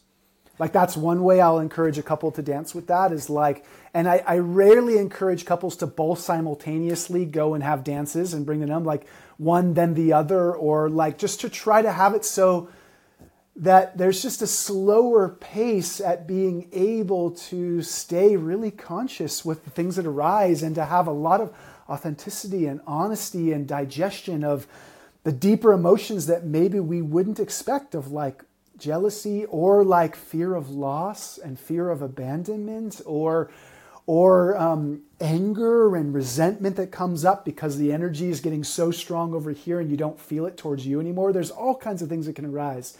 And so to me, that's how I work with it. So if we pull that out and it's just somebody who's like not in a relationship, and they're dancing and dating with multiple people, and they're having, you know, multiple partners sexually. I won't say that's not healthy or bad. I would say that many people who are doing that are probably in their 20s very often too, and they haven't maybe had a lot of long-term relationships, or the idealism is really switched on and they're engaging. I often will see that there literally won't be the nervous system capacity to be able to really deeply understand and give the quality of attention and depth of understanding and willingness to work through what comes up with each person they're dancing with, let alone their own being able to notice like what's arising with me and which partner do I have like a stronger yes with, and am I just kind of getting intoxicated and kind of using sexuality like a drug that I'm getting off on, and am I kind of addicted to all this epic sexual energy that's happening, but it's really a distraction to me from really generating my own fulfillment in my life. So that's the shadow of it a little bit too, is that people can be really lit and excited about that festival lifestyle and a lot of sexual dynamics, and they can be using it again as trying to get self-worth, acceptance, pleasure, love outside themselves, and then getting addicted, kind of like taking too much ayahuasca, like I'm going to keep journeying out here, rather than integrating and doing the work to really meet myself more deeply, so I can truly honor who I'm sexually weaving with. Because sexuality is weaving, whether people like to believe it or not. When you go inside somebody, if a man penetrates a woman and she lets him in and she opens her heart and they're having a weave of sexual exchange, a lot more is going on than our culture really knows how to recognize and honor. The auric fields, the energetic alignments, the exchanges between the chakra energy systems are so significant that people don't really know how to honor that.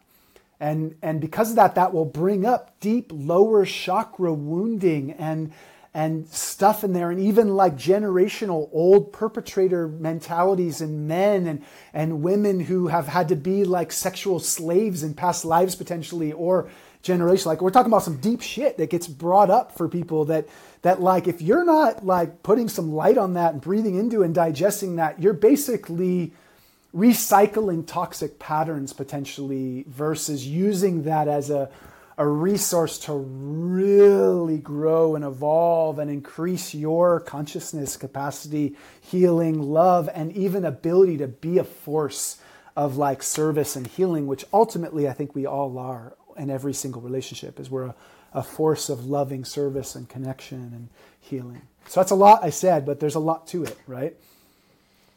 Yeah. And it ties so perfectly into what you were sharing earlier. And you just nailed it, bro. Sexuality and intimacy.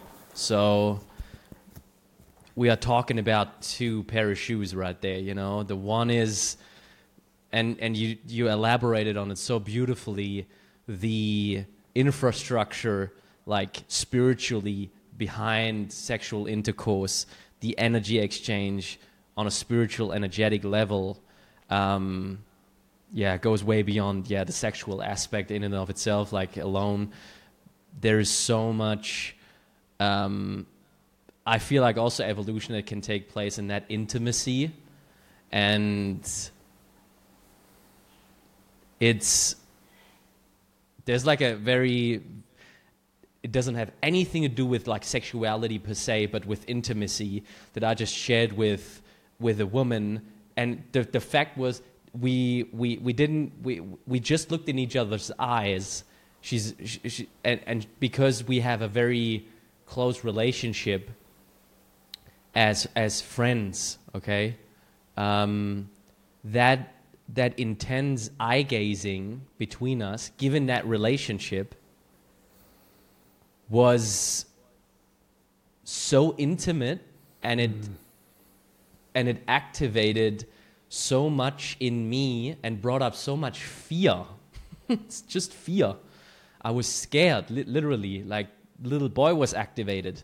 Some shadow in me was activated, trying to hide, you know. Now she sees me in she sees all of me, or a lot, definitely, you know. And given that history of what she clearly knows because we are friends, now it's getting magnified by her literally looking into my eye. And like I said, we were far from, there was no touching, nothing going on. It was just that. And so for me, that was like this lived experience of sexuality and all of the fireworks going off, and just that simple presence, looking in each other's eye, and that intimacy, and what that just evoked in me. So if you transfer that, obviously, what you just shared, so now add the layers of physical intimacy, add the energetic, frequency exchange, add that, and then feel into how intimate that is and what that will trigger within you. So if you allow that, I guess, that fire can burn away wounds and bring tremendous healing, but, we got to be courageous to do so. I can just literally, out of personal experience from a couple of days ago, I'm just like, okay, the next relationship I'm going to be in, right, I'm here for the ride, but, it's, and this, I just like it because it's so graspable, sexuality and intimacy. So we are really talking about two different things, and they go hand in hand, but yeah. Yeah, so. and unfortunately, they're often separated, right, in our world. Porn separates intimacy from sexuality most of the time, right? Like, that's one reason why it's a little bit toxic, is there can be a lot of arousal, a lot of things, but not a lot of deep, personal, intimate, like, knowing, connecting to each other. And that's not, again, it's not bad. It's just, it's not fulfilling. It's not genuinely holistic in the sense of integrous and holistic. And similar to what you just beautifully reflected in your sharing too, is like the positive side of poly, potentially if someone is, really mature and on a fast track of their growth and evolution and has a huge capacity, connecting with multiple partners can be quite illuminating and imagine like really catalytic in their systems.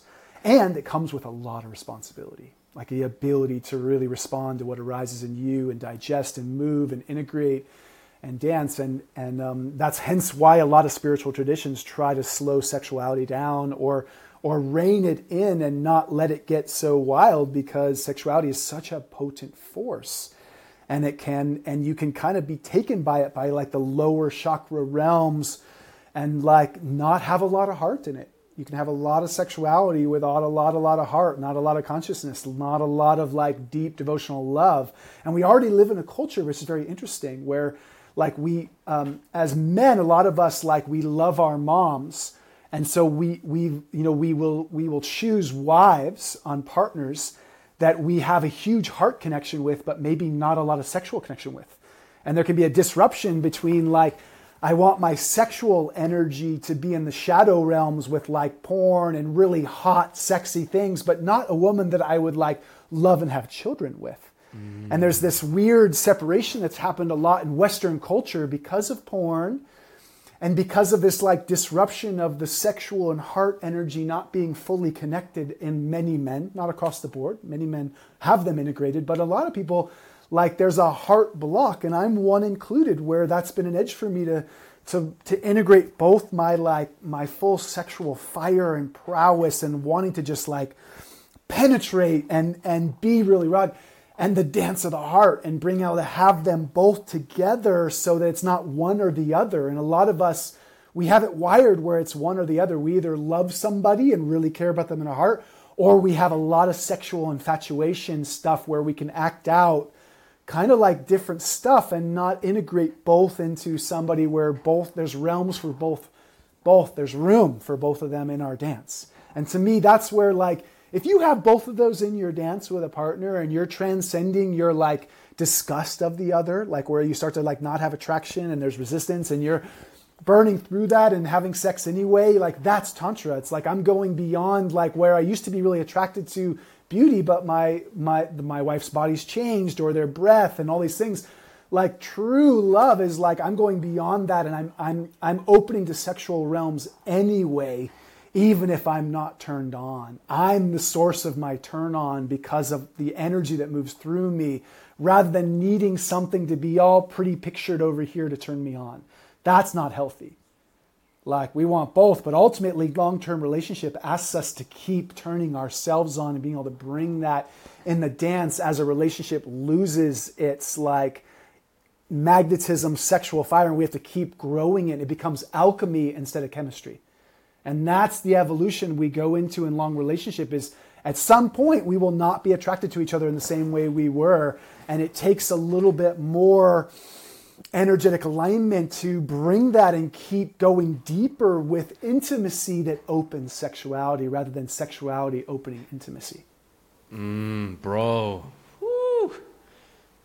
There was some nuggets in there. Holy cow. Wow. Alchemy instead of chemistry. That's a big one. Huge. Yeah, that's huge. And you are here to tell us that it's possible, that it's possible to have both. So it's necessary. It's necessary.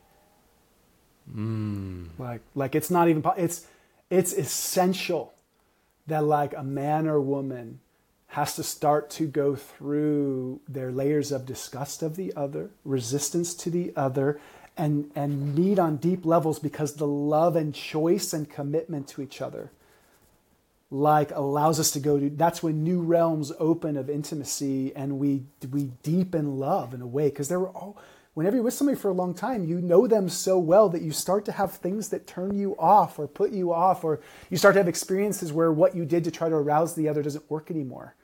And then you're asked to evolve your ability to like clear what that is and find new ways to touch and dance and stimulate and allow yourself to meet arousal without so much outside stimulus, that like your system opens to arousal that doesn't require the other to arouse you.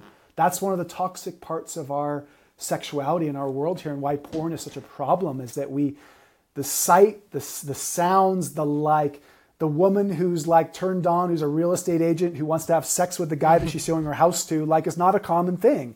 And men develop this fantasy that there's this secretary or boss or woman who wants them and just can't wait for them to finally like take them and dive into them, That might happen in little heatful moments in people's lives, and why it's but really the work is in, how do we keep generating shared sexual energy and depth and opening with a partner in these realms where it's not easy anymore, and we have to choose it. And it's kind of like, how do I go to the gym when I don't feel healthy and vital? What motivates me to go there? But I always feel better when I leave it, you know? But there's so much more under the surface there, because there's a pattern which we can see, the net that is basically behind the structure of our whole society currently, because that instant gratification, that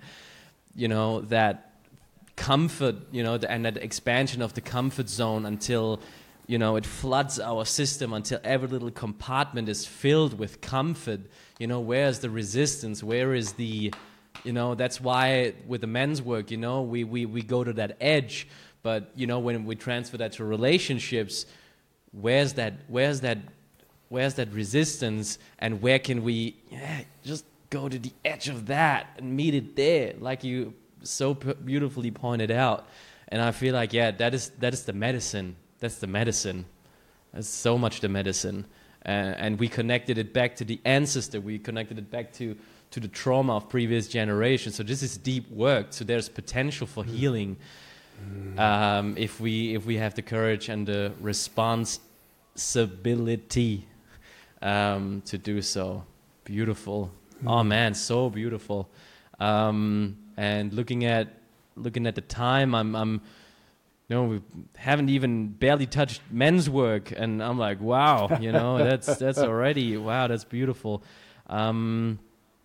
So to close off the container, I have 1-2 questions that I bring up, and I'm so curious on hearing your energy and your answer to them.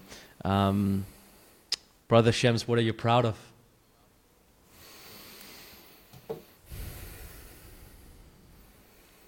One of the things I'm really proud of in my life was, we didn't go into this so much, but I was in a 12-year journey with my first wife. That was a really beautiful journey. We got together when I was 24, and we went through a lot of life together, and a lot of growth and a lot of healing. And we did all the journey work with the Hendricks world and a lot of this realm of learning relational stuff together. And then we had a wildfire burn our house down, and we lost our house in Santa Barbara. And it catalyzed a bunch of change. And then both our dogs died of old age. They were both 15 within 6 months of our house burning down. And there was life just had some deaths. Like our house burning was a form of death, like a death of a life we had been living. And then our dogs died. And then she met another man. And speaking of open relationship and those things like that, in the process of our house burning down and all that, at that time, I just didn't have a lot of sexual fire with her. And there was a lot happening. There was a lot of stress for us, around the finances and insurance and trying to build a house and going through this process. And so she's a professional dancer, and she was dancing with this man, and they had so much juicy energy. I was like, you know what? Check it out, babe. We had enough totally solid bank account between us that I wasn't worried about it interrupting our relationship. And yet it did. It did. There was some heat there, and her and him had this dance. She didn't want to leave me for him. She wanted me to be able to bring to her what started happening in their dance together, the level fire that was there, the newness, the particular essence he brought to her had a different quality of masculine than I had brought to her, especially since I met her when we got together when we were 24. It was a different time in my life. And so she had that dance with him, and then her and I went back and okay, can we find that? Can we have that? And it came down to you know what? We can't. We're more brother and sister. This is the completion of actually an aspect of our phenomenal journey together, a completion of our marriage and our journey. And we lovingly unwove our marriage over the process of a year and let go. And that's how I moved to Maui and began a new life. And she stayed in Santa Barbara at the house we rebuilt after the fire. And I walked away from that life, which was really good for me. There were a lot of ways that in that time, because of our life and because of who she was, that there was a certain way that I wasn't in my full power in that relationship, because she had some financial resources and there was a way I just wasn't fully living my full empowered truth as a man around generating money, around doing my work. It's not that I was resisting or avoiding. I had an acupuncture clinic, I was working, but I wasn't really doing what I do now. I wasn't leading men's work. I was doing a bunch of men's work. I was doing boys to men. I was participating. It wasn't that I was this little boy hiding out, but there was a way I was uninitiated in a certain way, and letting go of that marriage, like I had to stand on my own 2 feet in a whole new way in my 30s, like begin a new life here, which I did on Maui. And so we lovingly are still family. We talk regularly. We love each other. She ended up marrying that man. And him and I have gone through this journey of like, he leads men's work too. And we've had our friction and our stuff. Like one time he brought me to a my men's circle, like the brothers I had circled with for many years on that property, and told me I had to get everything off that property. And not a trace of me could be there anymore for them to begin their next journey. And the amount of heat and rage and like the part of me that could rip his throat out. Like I felt a rage in me that was like, and to be able to have a men's circle hold that, for me to breathe into that and meet that rage and have that and like look him in the eyes, and like did not have that towards him at all. Like through the journey, I was like, you know what? I was really understanding. But that boundary he needed to draw for him brought up so much for me. And then as I met him in that rage and they all held me back and I like was in that fire, like in full men's work, full energy, everybody holding me back, it broke and dropped into like super deep grief, super deep fear of like my new life, super deep loss of, I could cry now, like loss of this beautiful marriage and journey that was needed to die, needed to end. And this like profound relationship with someone I wholeheartedly love. The deeper let go that had to come with that. To me to step out and take all my things off that property and like completely complete there, because I'm living in Hawaii. And then him and I, the bond from that, him being able to meet that, and him being able to feel my deepest grief and my pain and my let it go and my loss, like I'm proud of that. I'm proud of like being able to walk from that and have him be a brother. And to me, like a friend I respect, and a man that I could bless in his marriage with her and still love her, and then begin a new life after that, and have my wife and I come together, who I met before my first wife. Like that I'm proud of in this journey. Like that was like all the work I had done to be at that place and have to face that deep stuff in the moment of loss, in the moment of hurt, in the moment of pain, and be able to meet that. I'm proud of that. And I can still feel the tender place it touches, I can still feel the letting go and loss of that marriage, even though I do it with such love and such knowing that it was right, such knowing that it was the appropriate end, and such knowing that it was because of that I could be in this one so fully, that I could be with my wife now so fully, and that like what's grown in me because of that journey, to be able to like have the marriage I have now and be the man I am now in this marriage, like so related to that.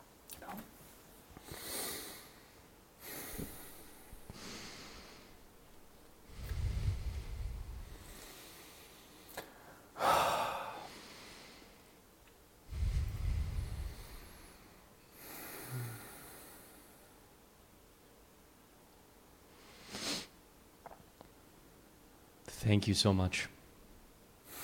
Thank you so much, brother.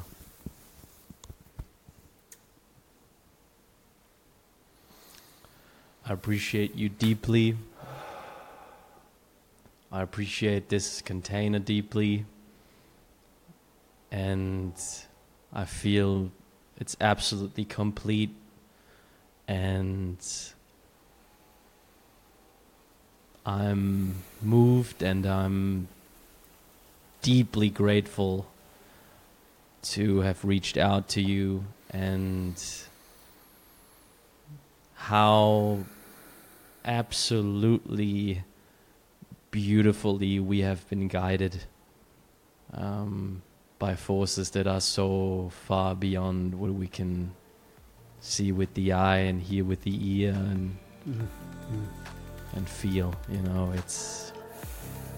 It's just there and present. So endless gratitude, and it was a beautiful, beautiful place that you took us with you now at the end. So just wanted to acknowledge that and thank you sincerely. Yeah.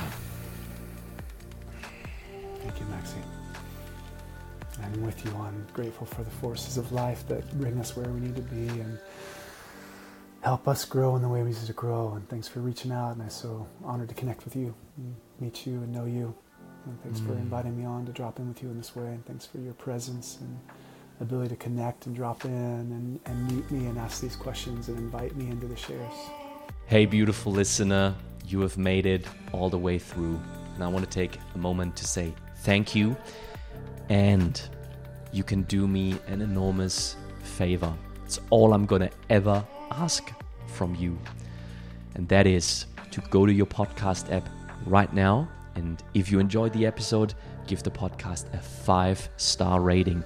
If you want to write 1-2 words or sentences, even more powerful, even better, thank you already in advance. And also while you're at it, just click on that follow button, on that bell notification, so that you never miss a new episode. All of that just contributes, and it helps me to increase the reach of the podcast. That means I can attract bigger guests, and that means I can deliver more powerful episodes. So it's a tiny thing. I'm only gonna ask this little favor of you ever, not more. 10-15 seconds of your time, a couple of clicks, that's it. Makes a huge difference for me as a creator. So thank you so much.